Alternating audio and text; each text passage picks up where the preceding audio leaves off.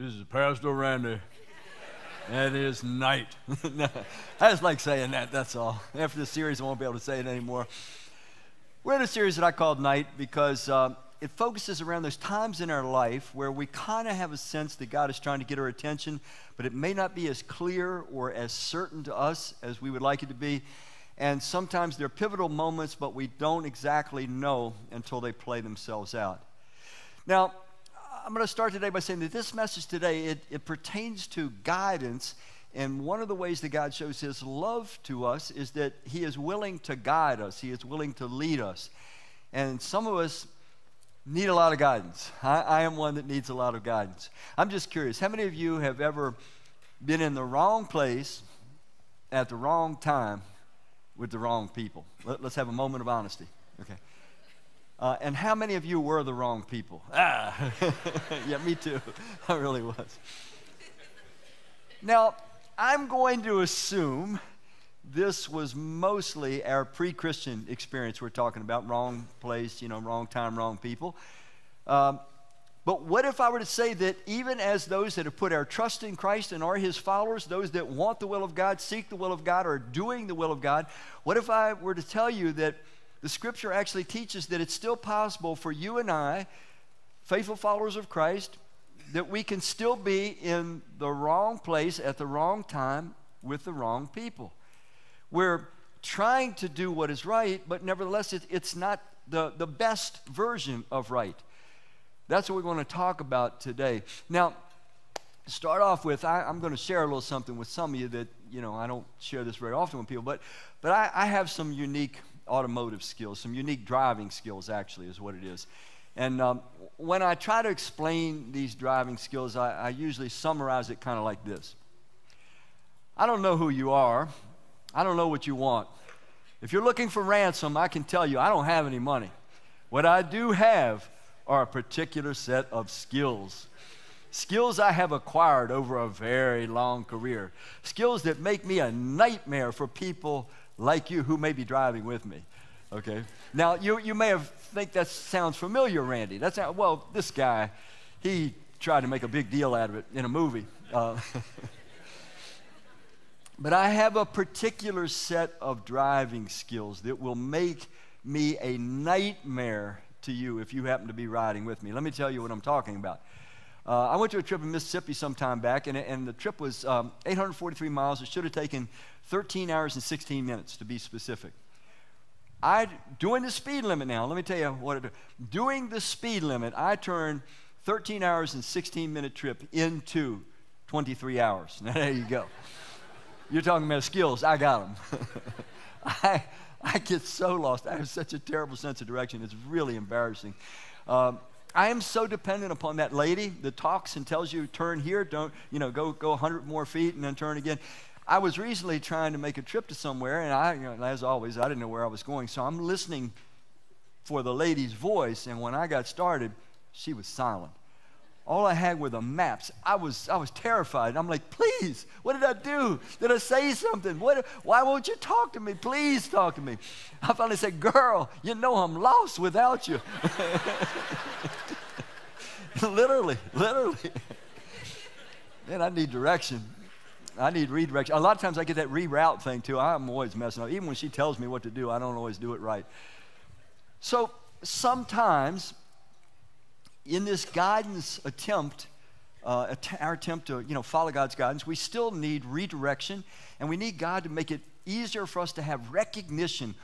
Where does he want us? When does he want us? Who does he want us to be involved with? And there is all of those things for each and every one of us that are followers of Christ. There's a where that God wants us to be, where he wants us to really put down our weight, as it were. There's a when that he wants us to do it, and there's a group of who's that he wants us to do it with. And so sometimes the choice is not that we're outside of God's will. You're going to see how this develops in a minute, but that there's a better version of God's will. There's that place of maximum effectiveness where God knows if he can just get us to the where and the when and the who, we can just kind of hit full stride, as it were. and all of our learnings and our life experiences and our temperament type and our spiritual gifting and all of that energy of God will just have a freedom to flow through us and to move into the lives of other people, and we'll see them affected and touched and blessed, and we will be affirmed and blessed in return. That's kind of what we're talking about today, that place where we're just kind of in full stride. We're in sync. We're right in the center of God's will, that place of maximum effectiveness. And I'm just going to tip my hat a little bit. I'll come back to this at the end of the message. If there is any better place or any better experience that a human being can have in their entire life than that, I don't know what it is. I don't know at all. I can't even imagine anything better. Sometimes our Christian lives get a little bit leaning toward the drudgery side, the struggle side, the mundane side, the boring side. And I think that many times the reason is we don't find this place. We don't find the where. We don't find the when. We don't find the who that God really wants us to connect with and to really pour ourselves into and then experience the energy of God working through us and kind of going back and forth between us and other people at the highest level. All right, the night of redirection and recognition. We're going to see the Apostle Paul, the greatest servant of God that there ever was. We're going to see that even he, as he sought to do the will of God, even he needed God to redirect him at times, and then to get him to a place of clarity where he had recognition of where, in fact, where God wanted him to be, when God wanted him to be there, and who God wanted him to be involved with. And so it's not just you and I, it's every servant of God. Let's go to Acts 16, and you'll kind of see how this unfolds. In Acts 16:6, it starts. This is Paul's second missionary church planting journey. He has the first one, he leaves Antioch, and for about a year and a half, 2 years, he's planting churches, and then he comes back, he reports to the church of Antioch. About a year or so goes by, and then he goes out once again. We're going to look at his second journey. I'll even show you a map in just a minute. Paul and his companions, they traveled throughout the region of Phrygia and Galatia, having been, now this is where it gets interesting, having been kept by the Holy Spirit from preaching the word in the province of Asia. Pause for a minute. Remember Jesus? He says in Matthew 18, he says, I will build my church, and the gates of hell won't prevail against it. Nothing will stop it. But then he tells us how he's building his church in Matthew 28 after he rose from the grave. He said, you, my disciples, my followers, you go into all the world, make disciples of all nations, baptize them in the name of the Father, Son, and the Holy Spirit, then teach them to obey everything that I've commanded you, and I'm with you to the very end of the age. So get the picture again. Jesus is building his church. The word church in the Bible, it has nothing to do with a physical structure whatsoever. It is a Greek word, ekklesia. It's a called out assembly of people. Jesus said, I'm going to build my called out assembly. I'm going to call people to myself. But then he tells us when he rose from the grave, his methodology is you and I that are his followers, we go out and we tell people the truth about God and the truth about life as it centers in Christ. We help others become his followers, and then we teach them to obey all that he commanded. So that's the way, the methodology that Jesus is using to build his church. So Paul was doing the right thing is what I'm trying to get at. Jesus said, go, and Paul was going. He's going into all the world, and yet the Holy Spirit says, no, don't go there. So it's an interesting situation. We have, having been kept by the Holy Spirit from preaching the word in the province of Asia. So the Holy Spirit says, don't go to Asia. When they came to the border of Mysia, they tried to enter Bithynia, but the Spirit of Jesus would not allow them to. So once again, the Holy Spirit says, no, don't go to Asia, don't go to Bithynia. And yet Jesus said go into all the world, but evidently not this part of the world at that time and that group of people. Let's go on. So they passed by Mysia and they went down to Troas during the what? Night, hence the series title. It's nighttime. During the night, Paul had a vision of a man of Macedonia standing and begging him, come over to Macedonia and help us. After Paul had seen the vision, we got ready at once to leave for Macedonia, concluding that God had called us to preach the gospel to them. And so that's where it stops. So get the picture. Paul's doing what Jesus said. He's going into all the world. He tries to go to Asia. He tries to go to Bithynia. 2 times the Holy Spirit says, no, don't go there. I don't want you to go there. I don't want you to go now. I don't want you to go to those people. I want you instead, he gives him a vision of a group of people in Macedonia and Greece. So instead of turning toward Asia, he turns toward Europe. And it's there that God wants Paul to start planting these churches, reaching people for Christ. Now let's face it, Paul couldn't go into all the world at once. He could only go into so many places, one place at a time. But it's interesting that he was forbidden to go into those places, and he is told to go with a vision to another. Now, some of you are thinking, well, man, that's what I want. I want a vision. I want God to give me a vision and tell me exactly where to go, exactly what to do.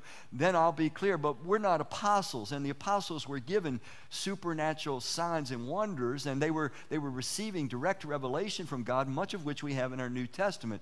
So you and I are not as likely, highly unlikely, let me be specific, to receive a vision that specific about our particular role and our particular mission. But nevertheless, Paul did. Now, let me show you a quick map. So here's where they started, the church at Antioch. It was in the church at Antioch, Acts 11:26. It says where the followers of Christ were first called Christians at Antioch. So they leave, and you can see they're heading to Asia, and they go north, and they get all the way up here by Bithynia. And then the Lord has told them twice, don't go into Asia, stay at Asia. And so he gets to Troas. He gets this vision, and then from there he goes to Philippi, and we know from our New Testament we have a book called Philippians, so he plants a church in Philippi. We'll actually look at this next week, and from there this church grows and affects many, many people. So that's the territory we're talking about. This was Paul's second missionary journey. Now, let's ask some whys. So what are the whys of redirection? So Paul was going, just like God said. He was doing what God wanted him to do when he wanted him to do it, but not exactly where at this point. So what might be some of the reasons? Why? Let's personalize this. Perhaps some of you in here have had this experience. You became serious about your relationship with Christ. You didn't look around what anybody else was doing.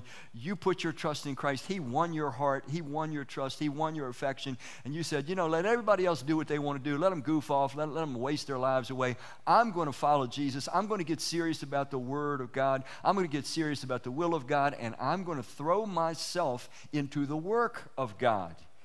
And maybe you've done that. And you started looking for places to serve, and maybe you tried some things, and you tried one thing, and it just didn't seem to click. It just wasn't happening. There was some kind of a lack of connection maybe between you and the people. Maybe it didn't feel like it was a good fit for your personality type, or maybe your experiences or your gifting. So maybe you tried yet another thing, but once again, you just didn't get any traction. It wasn't happening. You weren't at peace. You weren't receiving any energy, any motivation from God, nor did it seem like you were communicating any good energy or blessing to other people. It just didn't seem like it was working. So 2 times, let's say, you were kind of like Paul, forbidden by the Holy Spirit to continue on somewhere. And God's trying to redirect you. Now, that can be discouraging and confusing, because some people, sometimes what they do at that point is they pull back and they say, well, I'm just going to sit back.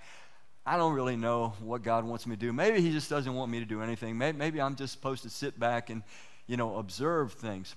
There are other people that they'll say things like, and I'll address this a little bit more clearly later, they'll say, I know God has something for me to do, and I know it's, Randy, I know it's big what God wants me to do, but I just don't know what it is.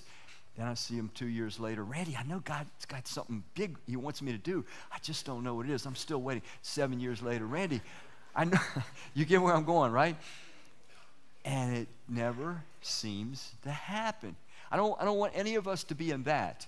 And if you are in that, please don't feel like I'm picking on you. I'm trying to help you maybe make an exit out of that place, even by this message today. So what do we do? Why might God sometimes forbid? He forbid Paul and forbid us from kind of putting our weight down, as it were, in certain areas. What might be behind it? So let me show you some passages of Scripture that will kind of illuminate it for us. First, we're going to think about the where. I mean, why was the where? Maybe you try to serve not where God wanted you to serve, but what might be the reason that he didn't want you in that where? Acts chapter 17, verse 26, the Apostle Paul, once again, was kind of in a debating situation with some intellectuals at Athens is the backdrop of the rest of the passage in Acts 17. It says, from one man, so he's talking to these intellectuals, from one man, meaning the Lord, he made all the nations that they should inhabit the whole earth, and he marked out their appointed times in history. He's saying that God planned what times in history certain nations would exist, and the what? Boundaries, borders are of God. I just want to make that crystal clear. God created borders. And he's going to tell you in a minute in this passage why he created borders. And the boundaries of their lands, God did this so that, okay, so why? Why, God? Why did you appoint certain nations, certain times in history? Why did you create boundaries so that there's going to be multiplicity of nations? Why? So that they would, what does it say? Seek him and perhaps reach out for him and what? Find him, though he is not far from any one of us. What is God saying there? He's saying that in his perfect knowledge and wisdom, he knows that by keeping humanity in nations, in separate groupings, places that have boundaries, that it is far more likely that human beings will reach out to him. God, it says in Scripture, he wants everybody to be saved. 1 Timothy chapter 2, verse 2 and 3, it says, God would have all men be saved and come to the knowledge of the truth. 2 Peter 3, 9, it says, God doesn't want anyone to perish, but everyone to come to repentance. So God is saying that he separates people because it is better for us. It is more likely that we will start to seek God and to reach out for him, and some of us will find him. So perhaps one of the reasons that Paul was forbidden to go into Asia at that time, Bithynia at that time, is because God knew that there were people, and you're going to see this in a minute, that were far more eager, the Macedonian vision. Here he has this vision, people in Greece, in Europe, that were begging for the gospel. Now mind you, they didn't know Christ yet, but God knew that there were people who were open if they were to hear of Christ. Can you recall a time in your life where, truth be told, somebody could have came to you and they could have talked to you about Christ every day, every month, even for years perhaps, but frankly, you just wouldn't have been interested? Anybody identify with that? Can I see your hands? You just really wouldn't be interested. I know what that was like in my own life. But then there came a time where suddenly you, I, we were open. You wouldn't be here today if to some degree you're not open, unless you're trying to impress a girl or something like that. You might be here for that reason. Or a guy. I never thought of that angle. It could be either one. But suddenly there's an openness. And so let's just posit this. What if the Lord knew that in Asia and Bithynia there was not an openness at that time for people to be receptive? In other words, Paul could have went there and he could have just told people day in and day out, week in and week out, month in and month out about Christ, and nobody would have been interested, just like you and I weren't interested at certain times in our lives. But he knew that in Macedonia, that if they heard about Christ, they would respond quickly. So that lends us to the idea of there's a timing. It's not only a where, but it's a when. Listen to this passage from Ecclesiastes chapter 3. It says, there's a time for everything and a season for every activity under the heavens. You know, I know, there was a time when we were receptive to Christ. There was a time when we were not. What if the Lord knew that Asia at this point, it would be receptive later, and we know that it was, but not at that point? God wanted those in Europe to receive the gospel first because they would be more receptive. A base of operation could be formed and the gospel could spread quickly. It would get to Rome, which we know that it did, and then spread all over the Roman Empire, which it did rather quickly. So the forbiddenness of God, what if it was so that Paul wouldn't waste a lot of time and a lot of effort? He wouldn't experience a lot of frustration. He wouldn't be pouring himself out and not seeing any results. Just like perhaps some of you tried some various ministries, you tried some various ways to serve, but it didn't click, you didn't get traction, you weren't energized, nor did you feel like anybody else was being blessed. It just wasn't happening. Maybe it was not the right place, and maybe it was not the right time. Sometimes people get fixated on one person. You ever meet people like that? In other words, they've got a family member or maybe a loved one, and all they can think about is reaching that one family member for Christ.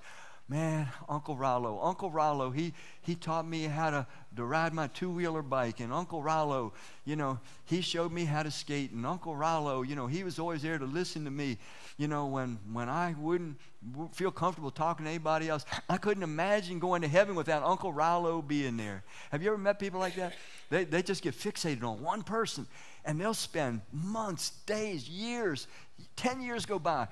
They're still trying to reach Uncle Rollo. They go to Uncle Rollo every day. Oh, Uncle Rollo, why don't you turn to Jesus? Why don't you put your trust in him? And Uncle Rollo, he's a Satan worshiper and a blood drinker, and he hates God and hates people and hates life. But they're going to spend 10 years, 15 years trying to reach Uncle Rollo, and the next door neighbor is over there praying, oh, God, send someone to show me how to be saved, But they never lift their head to see. There's a place and there's a time.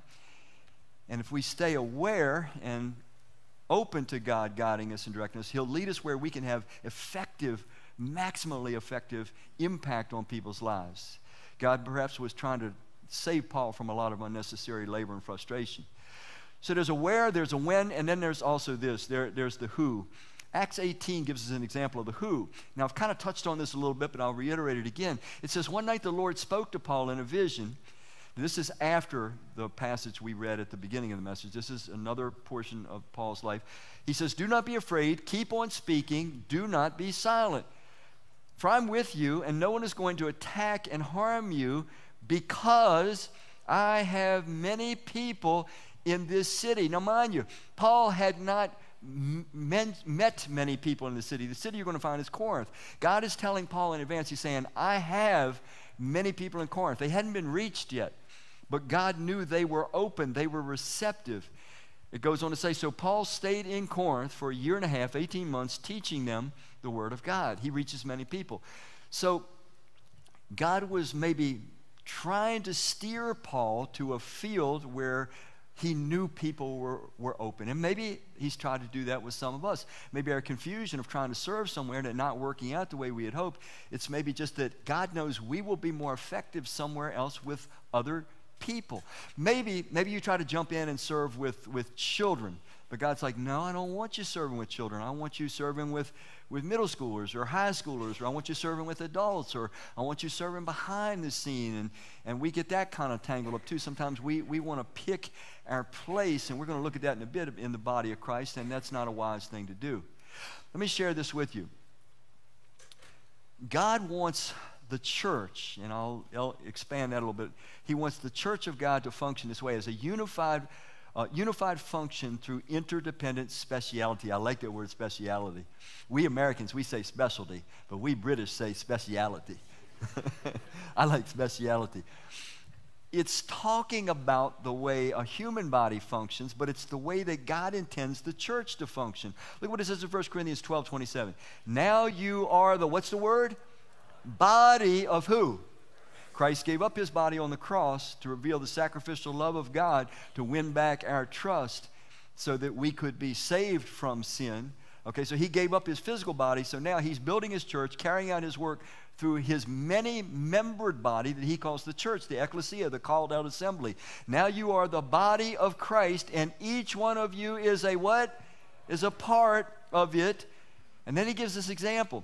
The eye cannot say to the hand, I don't need you, and the head cannot say to the feet, I don't need you. What is he talking about? He's saying we have a unified function as the body of Christ, but we have interdependent specialities.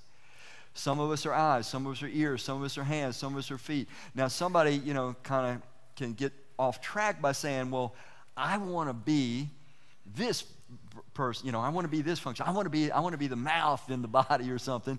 And God's saying, no, I really have a different place for you. For example, let's just take the eye.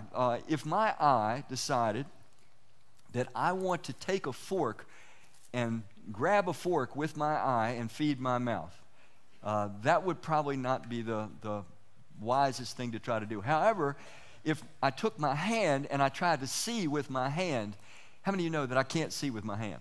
Some people say talk to the hand, but we're talking about seeing with your hand. No.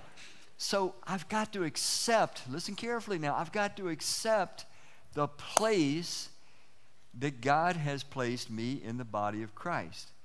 And sometimes people don't like the place. They want to be something that God doesn't want them to be. They want to do something that God hasn't equipped them to do, and so they get confused and they get frustrated and they get angry instead of just accepting their role in the body of Christ. And then I know there's inevitably somebody saying, "Well, Randy, I think I'm probably just a little toe, the pinky toe in the body of Christ." You know, man, your pinky toe is a big deal. You don't have good balance without your pinky toe. You don't have propulsion without your pinky toe. You need your pinky toe. Hit that pinky toe on a table leg one time, and you tell me how important that pinky toe is. When you hit your pinky toe on that table leg, does your pinky toe hurt or do you hurt? You with me? You hurt. Yes, your pinky toe hurts, but your soul, you hurt. The body of Christ, every part is critically important. But I have to be willing to accept my role, my function. God chooses what my role is, what my function is, what my gifting is, and He chooses yours as well. But we have to be willing to accept that, to find that place of maximum effectiveness. We have a class we call Discover FCF, and I hope all of you will take some time to take it sometime. But one of the units in it says, what is my work in building up the church?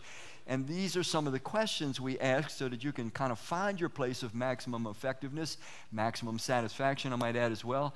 So we'll ask questions like, what interests you? What skills, what abilities, what experiences do you have? We'll say, are you task-oriented or people-oriented? What is this season of your life like? You might be in a very busy season. You might have small children. You might be in a season where, your children are grown and gone. That changes things dramatically. And then this is a critical question. What spiritual gifts might you have? If you look at Romans, and you might want to take a note on this or just play the message again sometime. If you look at Romans chapter 12, verses 6 through 8, you have 7 spiritual gifts listed there that God gives to us. If you look at 1 Corinthians 12, verses 8 through 10, you have 9 spiritual gifts listed there. Now, there's a little bit of overlap. If you take the Romans list and the 1 Corinthians list, you have about 13 roughly. Go back in the Old Testament, Exodus 35, Bezalel and Aholiab, 2 guys that God gave spiritual gifts of craftsmanship. I don't know if He's still giving that gift or not, maybe so. But my point is this. If you have put your trust in Christ and are His follower, the Bible teaches, God has given you at least one and maybe more than one spiritual gift. And if you're curious about those spiritual gifts, again, Romans 12, 6 through 8, 1 Corinthians 12, 8 through 10, you can see a list of about 13 gifts there, and you can prayerfully kind of seek what gift or gifts God may have given you. We also offer you this. At the Discover FCF class, if you go... the next class is March 10th, by the way, if you want to go to that. And that kind of gives you understanding of why we do what we do, how we do it at FCF.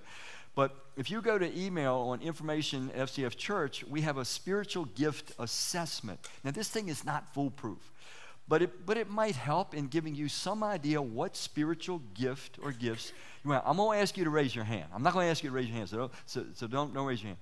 But if I were to ask you, do you know what spiritual gift or gifts you have?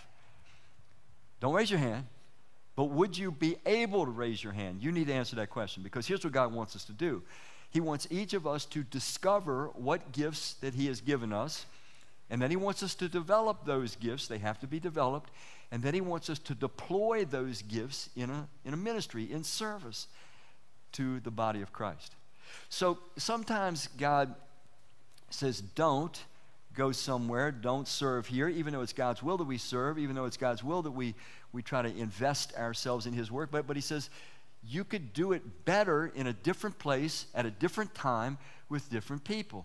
How many of you guys in here are gardeners? You see your hands? We had a bunch of them the first service, a bunch of gardeners. Okay. I'm not. I wish I were. Every time I've attempted, it's a disaster. But you gardeners know, okay, so if you were going to pick a garden spot, here's what I know about you, even though I'm not much of a gardening type myself. You would not pick ground that's become just completely hardened. You know, like the sun's beat down on it, it's clay and hardened. You wouldn't pick that as your garden spot. You also would not pick a spot where there's nothing but rocks in the soil. You know, every time you turn a spade, you find another rock. You wouldn't pick that for your garden. You also would not pick a place that is saturated with those really nasty thorns that like rip your clothes and everything. You can't even move around. You wouldn't pick that for your garden spot. What you would do is you would try to find real good topsoil, rich topsoil. That's what you would find. And that's exactly what Jesus said. In Matthew chapter 13, Some of you remember Jesus told a series of parables about seed and soil, the seed being the Word of God, the kingdom of God, the message of Christ. And he compared the soil to people's hearts, and he said some soil, it's so hard when the seed gets on it, it's just wasted. It just lays there and does nothing. He says, in some people's hearts, they're full of rocks, and so that seed can't get down and really sprout up, because the first time there's the slightest little bit of difficulty or trouble, they walk away from God. And he says some people's hearts are like thorny ground, and they have so many interests, they have so many other things they're invested in, they're never going to be productive with reception of the Word of God. And then he said, but some people, man, their hearts are open, their hearts are yielded. They want to know the truth about God and the truth about life. They are receptive. And when you share the truth with them, they will take it into their heart. It will start to change them, and it will make its way through them to yet others. God says to Paul, don't go to Asia, don't go to Bithynia, go to Macedonia, because I know there's people just waiting. Don't keep trying to reach Uncle Rollo for the next 15 years. Reach that person or persons that maybe are just waiting for somebody to say, hey, would you come to church with me next Sunday? I don't know if that's your thing or not, but I'd be thrilled if you just come along. You might be amazed. So sometimes God has to redirect us in order to help us become maximally effective. So here's some questions. Where, we need to ask where. Am I in the right place? When? Is it the right time in my life? And who? Are these the right people? If you and I are willing to ask these questions, it might make it easier for us to understand when God's trying to redirect us. Some of us perhaps have been in a stalled position for a lot of years. And I'm not trying to be insulting to anyone at all, but sometimes, we just get stalled, and it's like, hey, my thing, man, is I just come to church and I just listen. Well, I'm thrilled, and that's a good start, but I'm telling you, you're going to miss out on so much of what it really means to be fully human and fully alive and in union with Christ if you have not found your place, your time, and your whos that you are meant to serve and to connect with. Okay?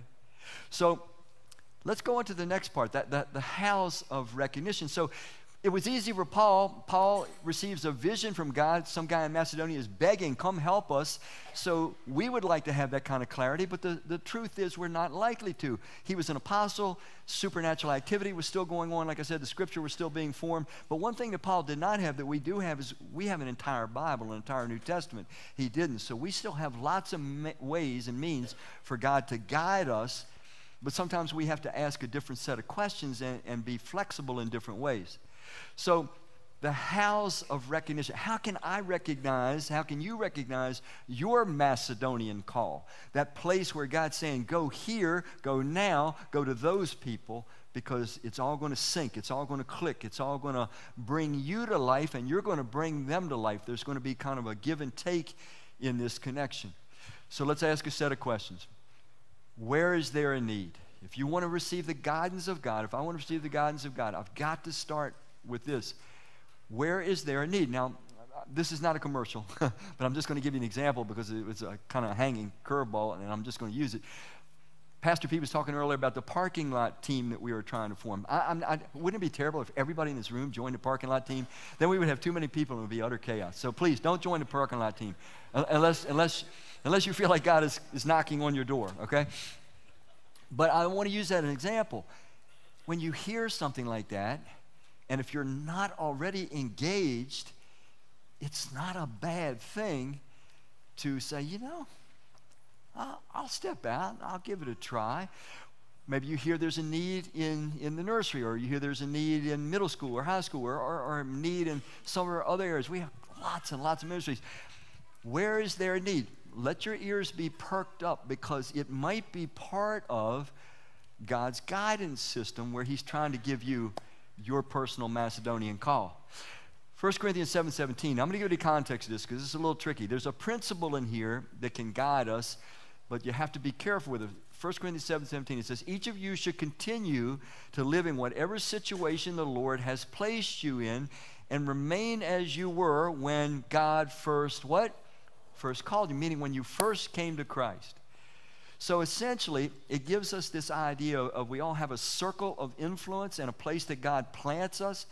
And it's kind of a guidance principle that stay where God has planted you. Now, if you read the rest of 1 Corinthians 7, the context is Paul is talking about believers in Christ, followers of Christ that were considering divorcing their non-believing spouses because they just thought that's what they were supposed to do. And Paul said, no, don't do that. If they can stand you and stay with you, just stay together. You might reach them for Christ. The other context was he was talking about employee-employer relationships. You have to understand, in the Roman Empire, a lot of slavery. And so you might have been a butcher, baker, candlestick maker, doctor, lawyer, but you might have been a slave in a Roman household. And the Christians were like, well, should we try to break free? And Paul says, no, just hang in there, man. Just stay where you're at, because you can influence your circle of influence where God planted you. Now, God did say, if you can be free, get free. Okay, so, but I want to give you the context of this. Where is there a need? Think in terms of where you've been planted. What is your circle of influence? That's a good place to start when you're trying to find your unique Macedonian call, as it were, that place where God's going to use you max at the max. Secondly, when am I needed? It's not just where, but when. Is there a need now? Is there a need in the future? You know, what is the timing? What is the timing in my life? Am I at a stage in life where I do have the time? Am I at a stage in life where I have other God-given roles, relationships, and responsibilities that rightfully demand my time and attention? That may change as time goes on, but we have to balance this. Now, I love this passage because to me this is the secret of finding that place of what I keep calling maximum effectiveness, and I'm going to enlarge on that in a bit. Galatians 6:10, it says, therefore, as we have, what is that big word? Opportunity. Opportunity. As I get an opportunity, as we have opportunity, let us do what? Good to who? All people, especially to those who belong to what? Family of believers. So this is really easy as a principle. God is telling me, Randy, just open your eyes, man.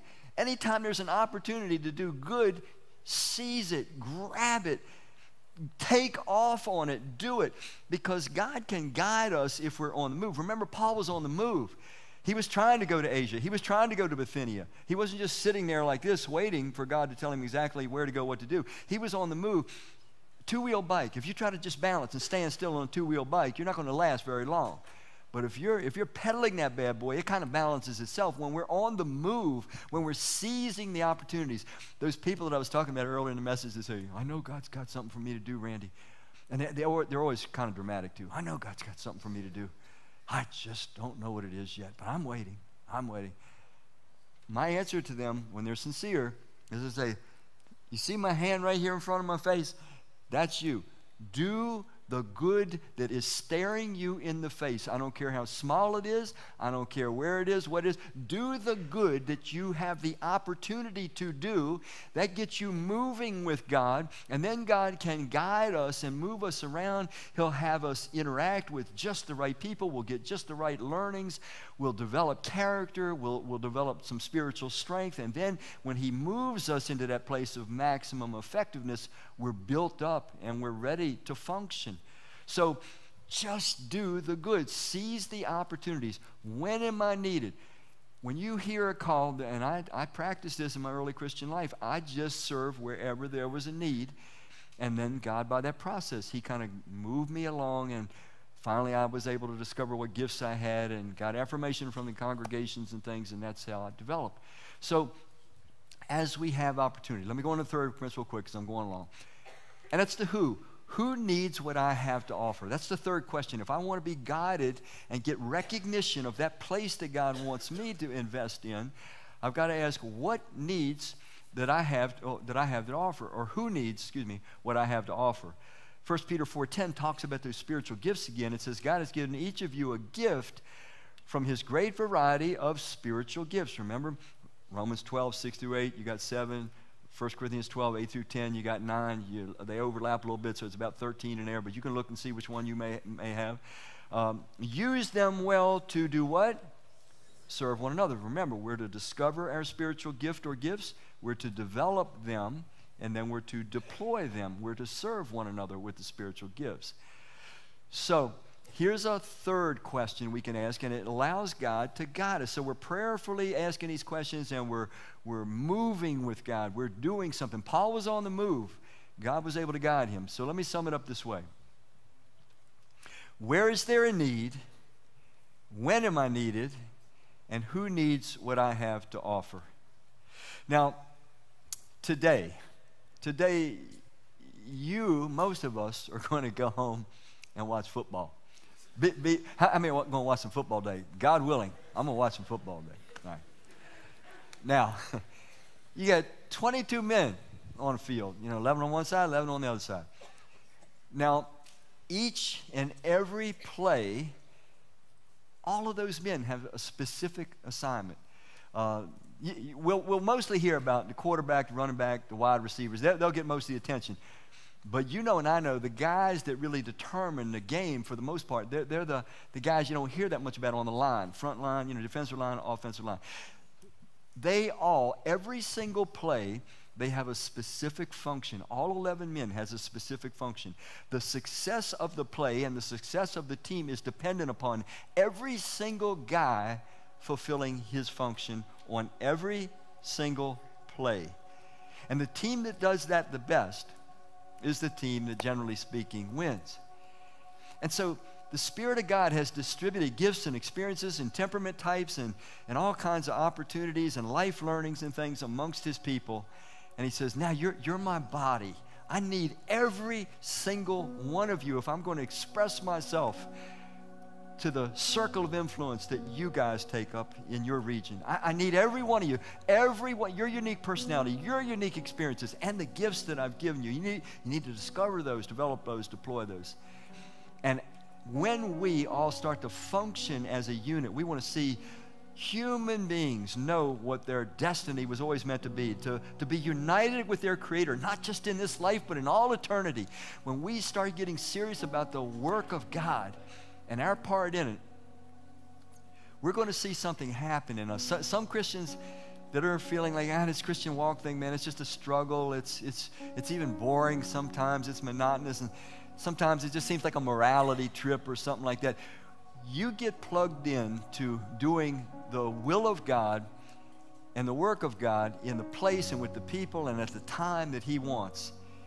And you watch something come alive in you that you haven't experienced before. Some of us, we don't have the energy, we don't have the enthusiasm, we don't have the excitement, we don't have the joy, we don't have the peace because we're not connected. We're like a plug sitting right in front of the plug. You got to plug that thing up before anything's going to happen. And each of us have the opportunity to do that today. You and your role and your place is critically needed. It's needed by God, but let me tell you the other side. It's needed by you. You're never going to be fully human and fully alive until the energy of the Spirit of God is working through you, flowing through you, and you get to see it impact the life of another human being. You'll know what I'm talking about then. I'm going to close with something I said in the first service. Bear with me if you can. I know that some of you come in here Sunday in and Sunday out, and you've got a load of challenges in your life. And I know that sometimes you come in, you're looking for one word. Maybe your challenge is with your work. Maybe your challenges is with, some relationship, or maybe it's economic or physical or mental, emotional. But you come in, man, and you're hanging on by a thread. And so you want to hear a word that's going to speak to your specific circumstances. And you might be tempted to say, this message, man, I should have slept in today because all this serving junk, I'm in trouble, man. I needed a word of encouragement in my situation. Hear me out. I'm at the stage in life where I get to say some things, okay? And here's what I want you to hear. If any human being, I don't care who it is, take the richest, the most intelligent, the most achieved, and everybody under and in between. Take the richest, the poorest, the smartest, the least smart. I don't care who it is. Bring them to me and say, Randy, give me the goods, man. What in the heck is life really about? What is your advice? What's the secret, in your opinion, to life? And here's what I would tell whoever it is. And you hear this because you might be thinking that you needed to hear a word on your specific problem, and God wants to redirect your attention to something else. The key, the secret to life is, first of all, we must reconnect with our Creator Christ. That happens when you and I make a decision to put our trust in the one that was crucified to display his unashamed affection and devotion for us. Once we return to Christ in trust and reconnect with God, now the life of God can start to form in us. Once you reconnect to Christ, then here's what I would say to that person. I'd say, now take all your energy, spend every effort you need to, and throw yourself into learning the Word of God, so that from the Word of God you can learn the will of God in every single area of your life. Go to the Word of God, learn the will of God, and then do the will of God in every single area of your life. And then the third thing I would say to them, and say, after you do that, throw yourself, your full effort. Don't even count the cost. Throw yourself, full effort, into the work of God. Let your life be about letting Christ have his way in you and you making Christ known through you. Do it everywhere you can, to everyone you can. Serve God, serve his people, serve his church, serve your community. Roll up your sleeves. Jesus is the greatest servant in the universe, and when we walk in servanthood, we experience his life. And so that's what I would say. The key, the secret, I don't care who you are, what you've experienced, that will give you, follow that formula, that will give you the best life possible, and we all want that, in this life, regardless of circumstances, as well as no regrets at life's end, none, and the best eternity that you can imagine. In fact, it's a little bit beyond our ability to imagine. That is what I would say. And so I offer that up to you today, who may have been a little disappointed, frankly. It's okay. Sometimes I'm disappointed by the messages I give too, to be honest. But tuck it away, and you'll find it's trustworthy. Maybe we need some redirection today, and maybe God's trying to get some of us to experience some recognition of that sweet spot where your will and his will come together, and everything that he wants to bring out of your life and give to others, it's right there to be found. But we've got to be willing to seek it in his way. Let's pray together. Father, we thank you. We thank you that you come and rescue us. You rescue us from meaninglessness, purposelessness. You rescue us from sin and guilt and shame. You show us things about life and love that our hearts hunger for, and then you invite us into your work. The greatest work that gets done on this planet is that work where your Spirit reaches out to other human beings through we, your people. Thank you that you privilege us for this, and may your Spirit stir each of us to find that place of maximum effectiveness in the center of your will. We ask it in Christ's name. Amen.